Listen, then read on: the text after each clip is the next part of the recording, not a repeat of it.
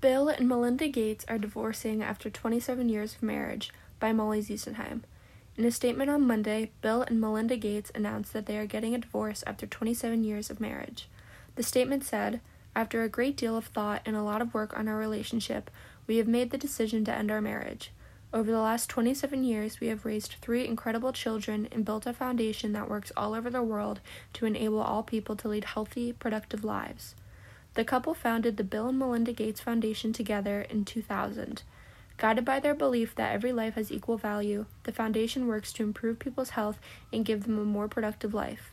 In developing countries, it focuses on giving people the chance to lift themselves out of hunger and poverty. The foundation has spent $53.8 billion on initiatives related to global health. In relation to the foundation, the couple stated, "We continue to share a belief in that mission and will continue our work together at the foundation, but we no longer believe we can grow together as a couple in this next phase of our lives. The pair has asked for space and privacy for our family as we begin to navigate this new life," in his final statement on Monday.